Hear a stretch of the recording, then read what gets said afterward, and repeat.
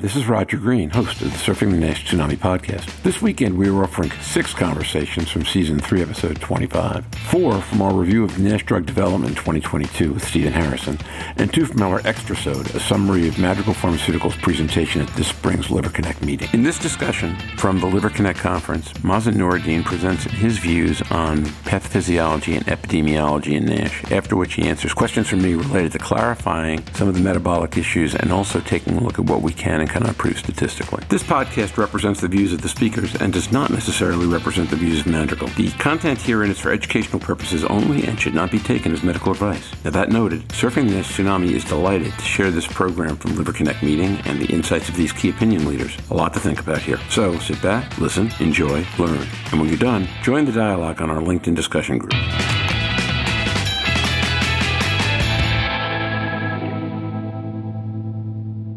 Hi, this is Roger Green, executive producer and host of the Surfing the NASH Tsunami podcast. Last month, we attended and recorded presentations that Drs. Mazen Noureddin and Marcelo Kugelmass delivered titled Emerging Concepts in Non-Alcoholic Steatohepatitis, or NASH. This presentation was developed and sponsored by Madrigal Pharmaceuticals. Today, I would like to share highlights of the 2 presentations along with segments from interviews I conducted with Drs. Noureddin, Kugelmass, and Naim Alkhouri during the conference. Please note, we have re-recorded some sections of Dr. Noureddin's presentation to improve clarity and eliminate background noise. The podcast represents the views of the speakers and does not necessarily represent the views of Madrigal. The content herein is for educational purposes only and should not be taken as medical advice. The first section of this podcast will include Dr. Noureddin's presentation, followed by our conversation that took place later that day. The second section will include Dr. Kugelmass's presentation, followed by our conversation that took place the following week. The last section is a brief discussion with Dr. Alkhouri following up on some themes from the presentation. Let me take you back to the beginning of the presentation. If you wish to view the actual slides while following along, click the link that says Slides to view the presentation while listening. Good afternoon, everyone. I'm Keith Miller from Madrigal Pharmaceuticals. We're pleased to support this program today on non-alcoholic steatohepatitis, presented by 2 people you know very well, Drs. Mazen Noureddin and Marcelo Kugelmass. We hope you find it to be an informative discussion and look forward to the discussion that it engenders. Mazen Noureddin. So it's a true honor to be here today to talk about this pandemic and how things are emerging and the evolvement of our understanding of the disease, especially as hepatologists and gastroenterologists. I think all of us at one point realized how much we don't know. I mean, today's example of talking about disparities is like, it was really eye-opening. Like, we don't have enough studies. We don't have clinical trials in Asia and Middle East. There's 1 study on NITs. There are very few. And what I'm alluding to is basically like the mechanisms that came throughout the years, and as a hepatologist and gastroenterologist were eye-opening. We're talking today about emerging concepts in non-alcoholic steatohepatitis. I would like to start talking about definitions, epidemiology, and comorbidities. Non-alcoholic fatty liver disease is a spectrum. Non-alcoholic fatty liver disease with the D is the entire spectrum.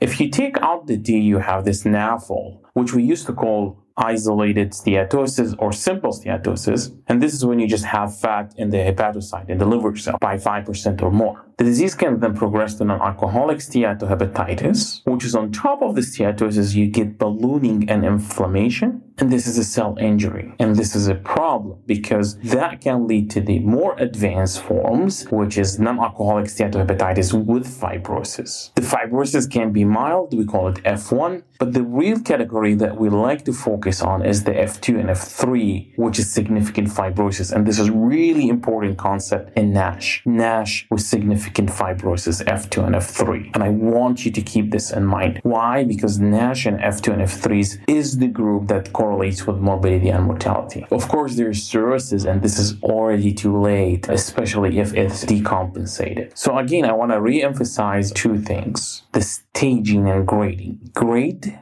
point to steatosis, inflammation, and ballooning. And staging is also histology, but focus on fibrosis, F1, F2, F3, and F4, like similar to other liver diseases we have been dealing with. If we talk about prevalence, We have data now showing that the prevalence of non-alcoholic fatty liver disease is 25% of the population. And that can go up to 30% in South America and up to 31% in the Middle East. If your patients have type 2 diabetes, the prevalence of NAFLD go up to 50%. So now almost half of type 2 diabetic patients have non-alcoholic fatty liver disease. That's a big number. The other one that is very important is obesity. So 70 to 80% of obese patients have NAFLD, and up to 90% of morbid obese they have NAFLD. Again, up to 90% of morbidly obese have NAFLD. And if you combine type 2 diabetes with obesity, the numbers will even go higher. I now want to list the common condition associated with NAFLD. And those are obesity, type 2 diabetes, dyslipidemia, metabolic syndrome,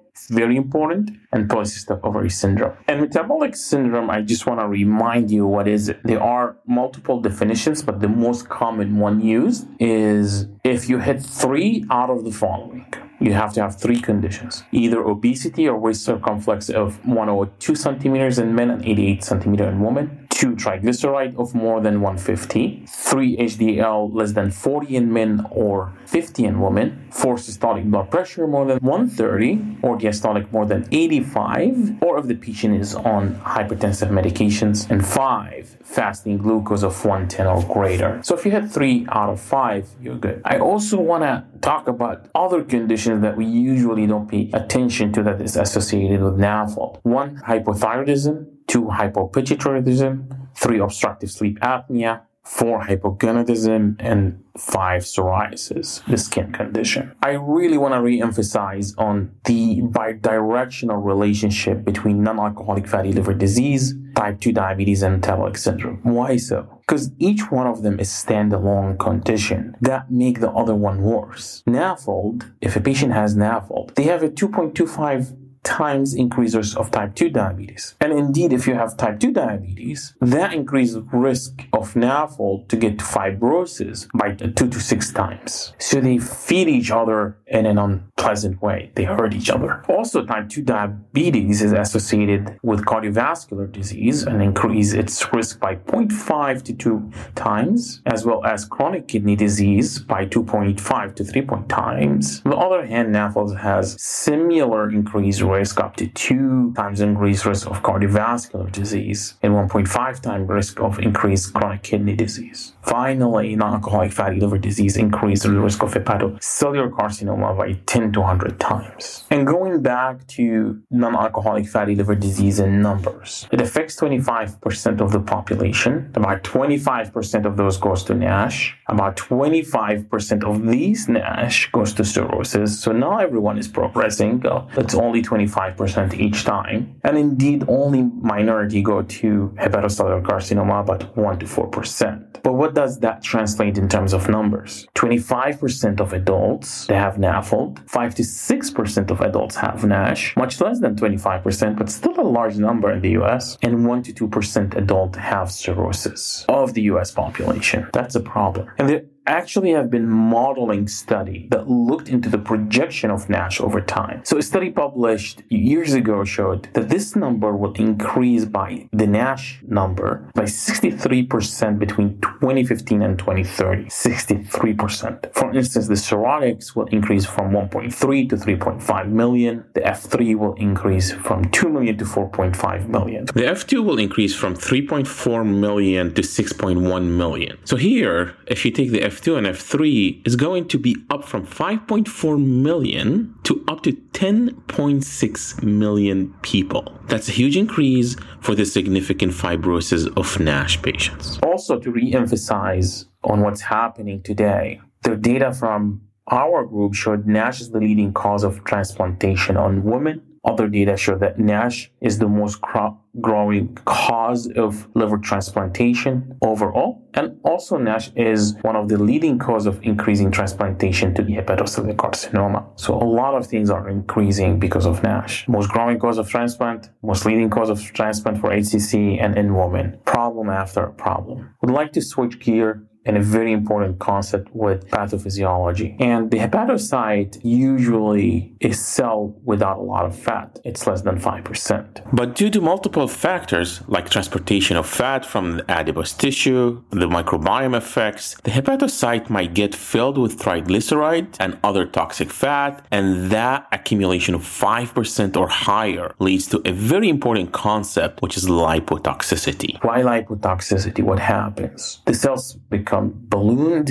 You start the apoptotic process, cell death, and there's a cascade of inflammations that leads to immune cell activation, activated sinusoidal endothelium, myofibrous blastic stellate cells, and you get reactive ductal cells. So that cascade of inflammation after the lipotoxicity is a problem. It's kind of wound healing process. But what that leads to usually is scar. That happens in the liver, you get fibrosis and eventually cirrhosis. I've been getting asked about the thyroid hormone signaling in the liver, and few hepatologists are new to this concept. However, this idea has been around since the 50s. Indeed, our endocrinologists know very well that thyroid hormone signal is very important for regulating cholesterol in the blood via the liver. And indeed, liver injury can impair this intrahepatic thyroid hormone signaling. And what that leads to is the accumulation of fat in the liver. And we'll talk in a little bit about that in more details. But I want to talk about that thyroid hormone pathway. So your thyroid gland secretes T4, and in the periphery, the T3 is the one that acts on cells. So let's see what happened in the liver. You get the T4, and as I told you, the T3 is the active form. In a healthy liver, you have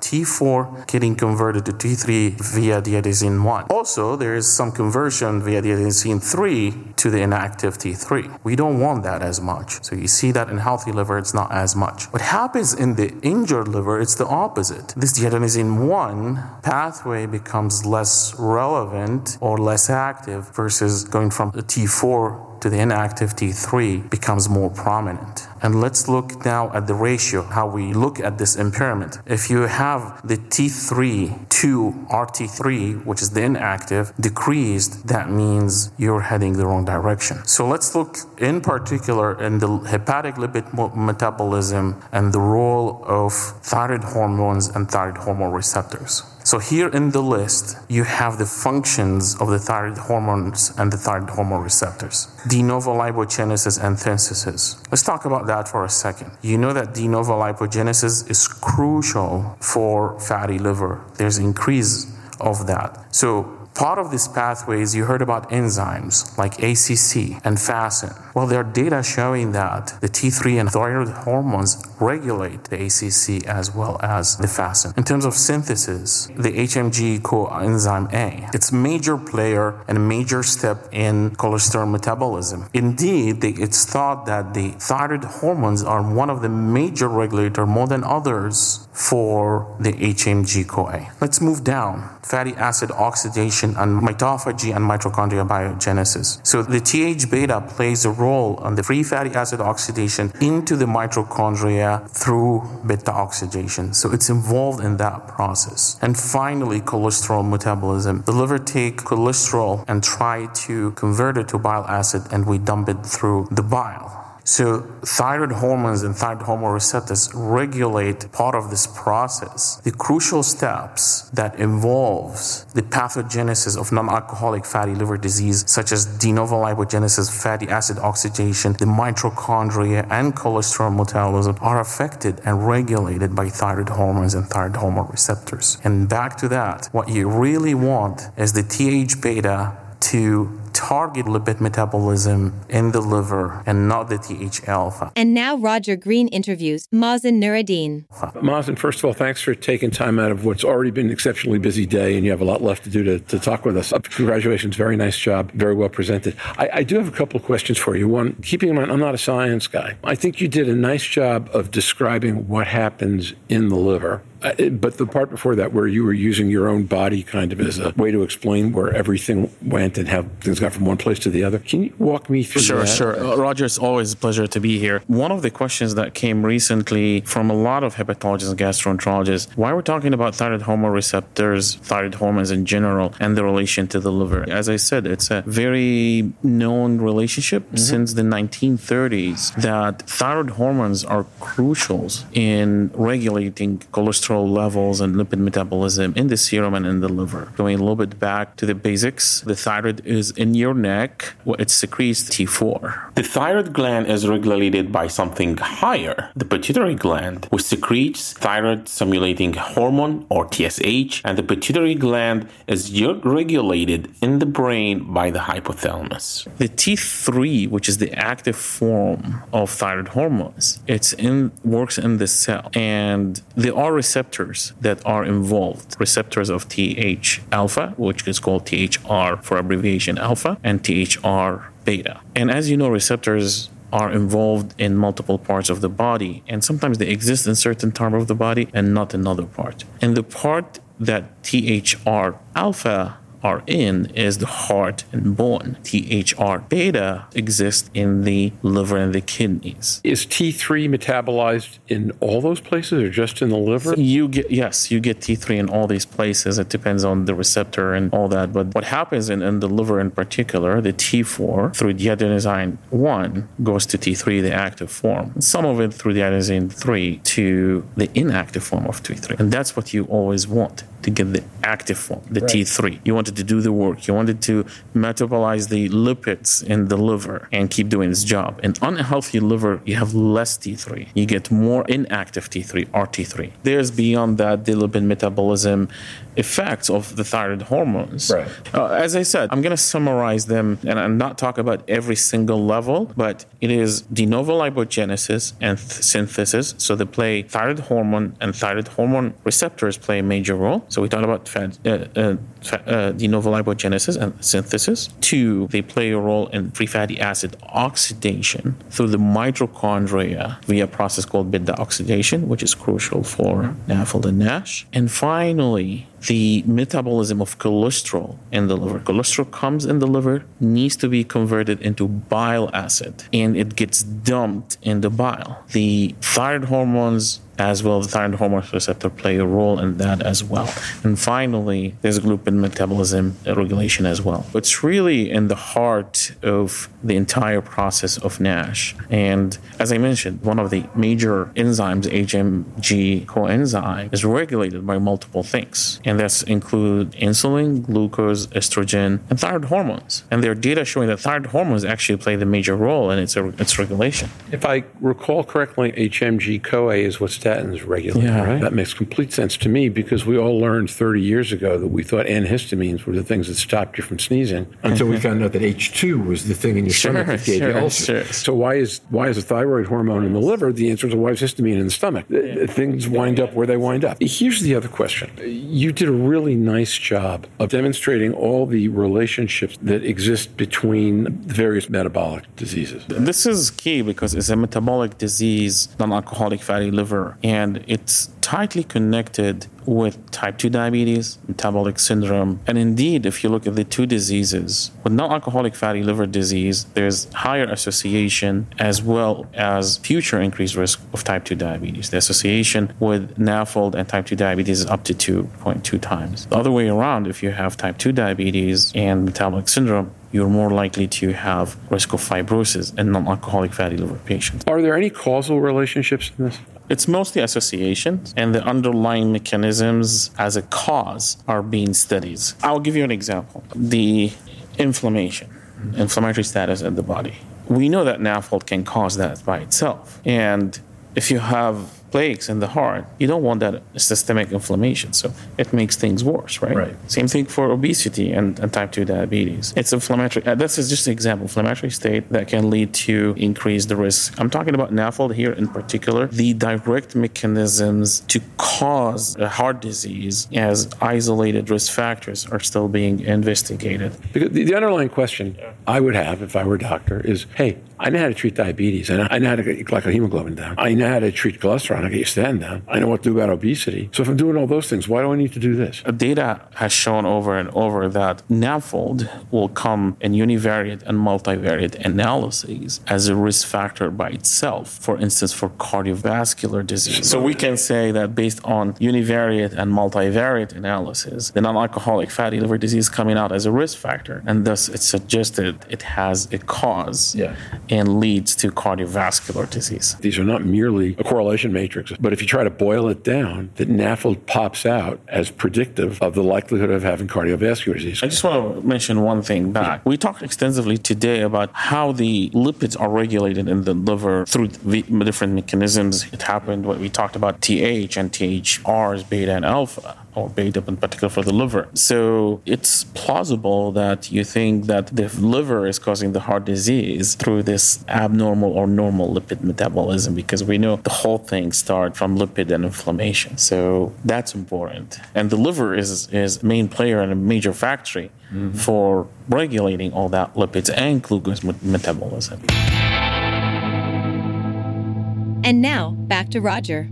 We hope you've enjoyed this recording. If you have any questions or comments about the content of this conversation or the entire episode, please send an email to questions@surfingnash.com. We will be back next week with Stephen and Professor Quentin Anstey discussing what we've learned in the past year about non-invasive testing, histopathology, and best practices in diagnostics. Until then, stay safe and surf on. We'll see you on the podcast. Bye-bye now. This extrazode has been sponsored by Madrigal Pharmaceuticals, a clinical-stage biopharmaceutical company pursuing novel therapeutics for NASH. Madrigal's lead candidate, resmetirom, is a once-daily, oral, thyroid hormone receptor beta-selective agonist that is designed to target key underlying causes of NASH in the liver. Resmetirom is currently being evaluated in 2 phase 3 clinical studies, MAESTRO-NASH and MAESTRO-NAFLD-1, designed to demonstrate multiple benefits in patients with NASH. For more information, visit www.madrigalpharma.com.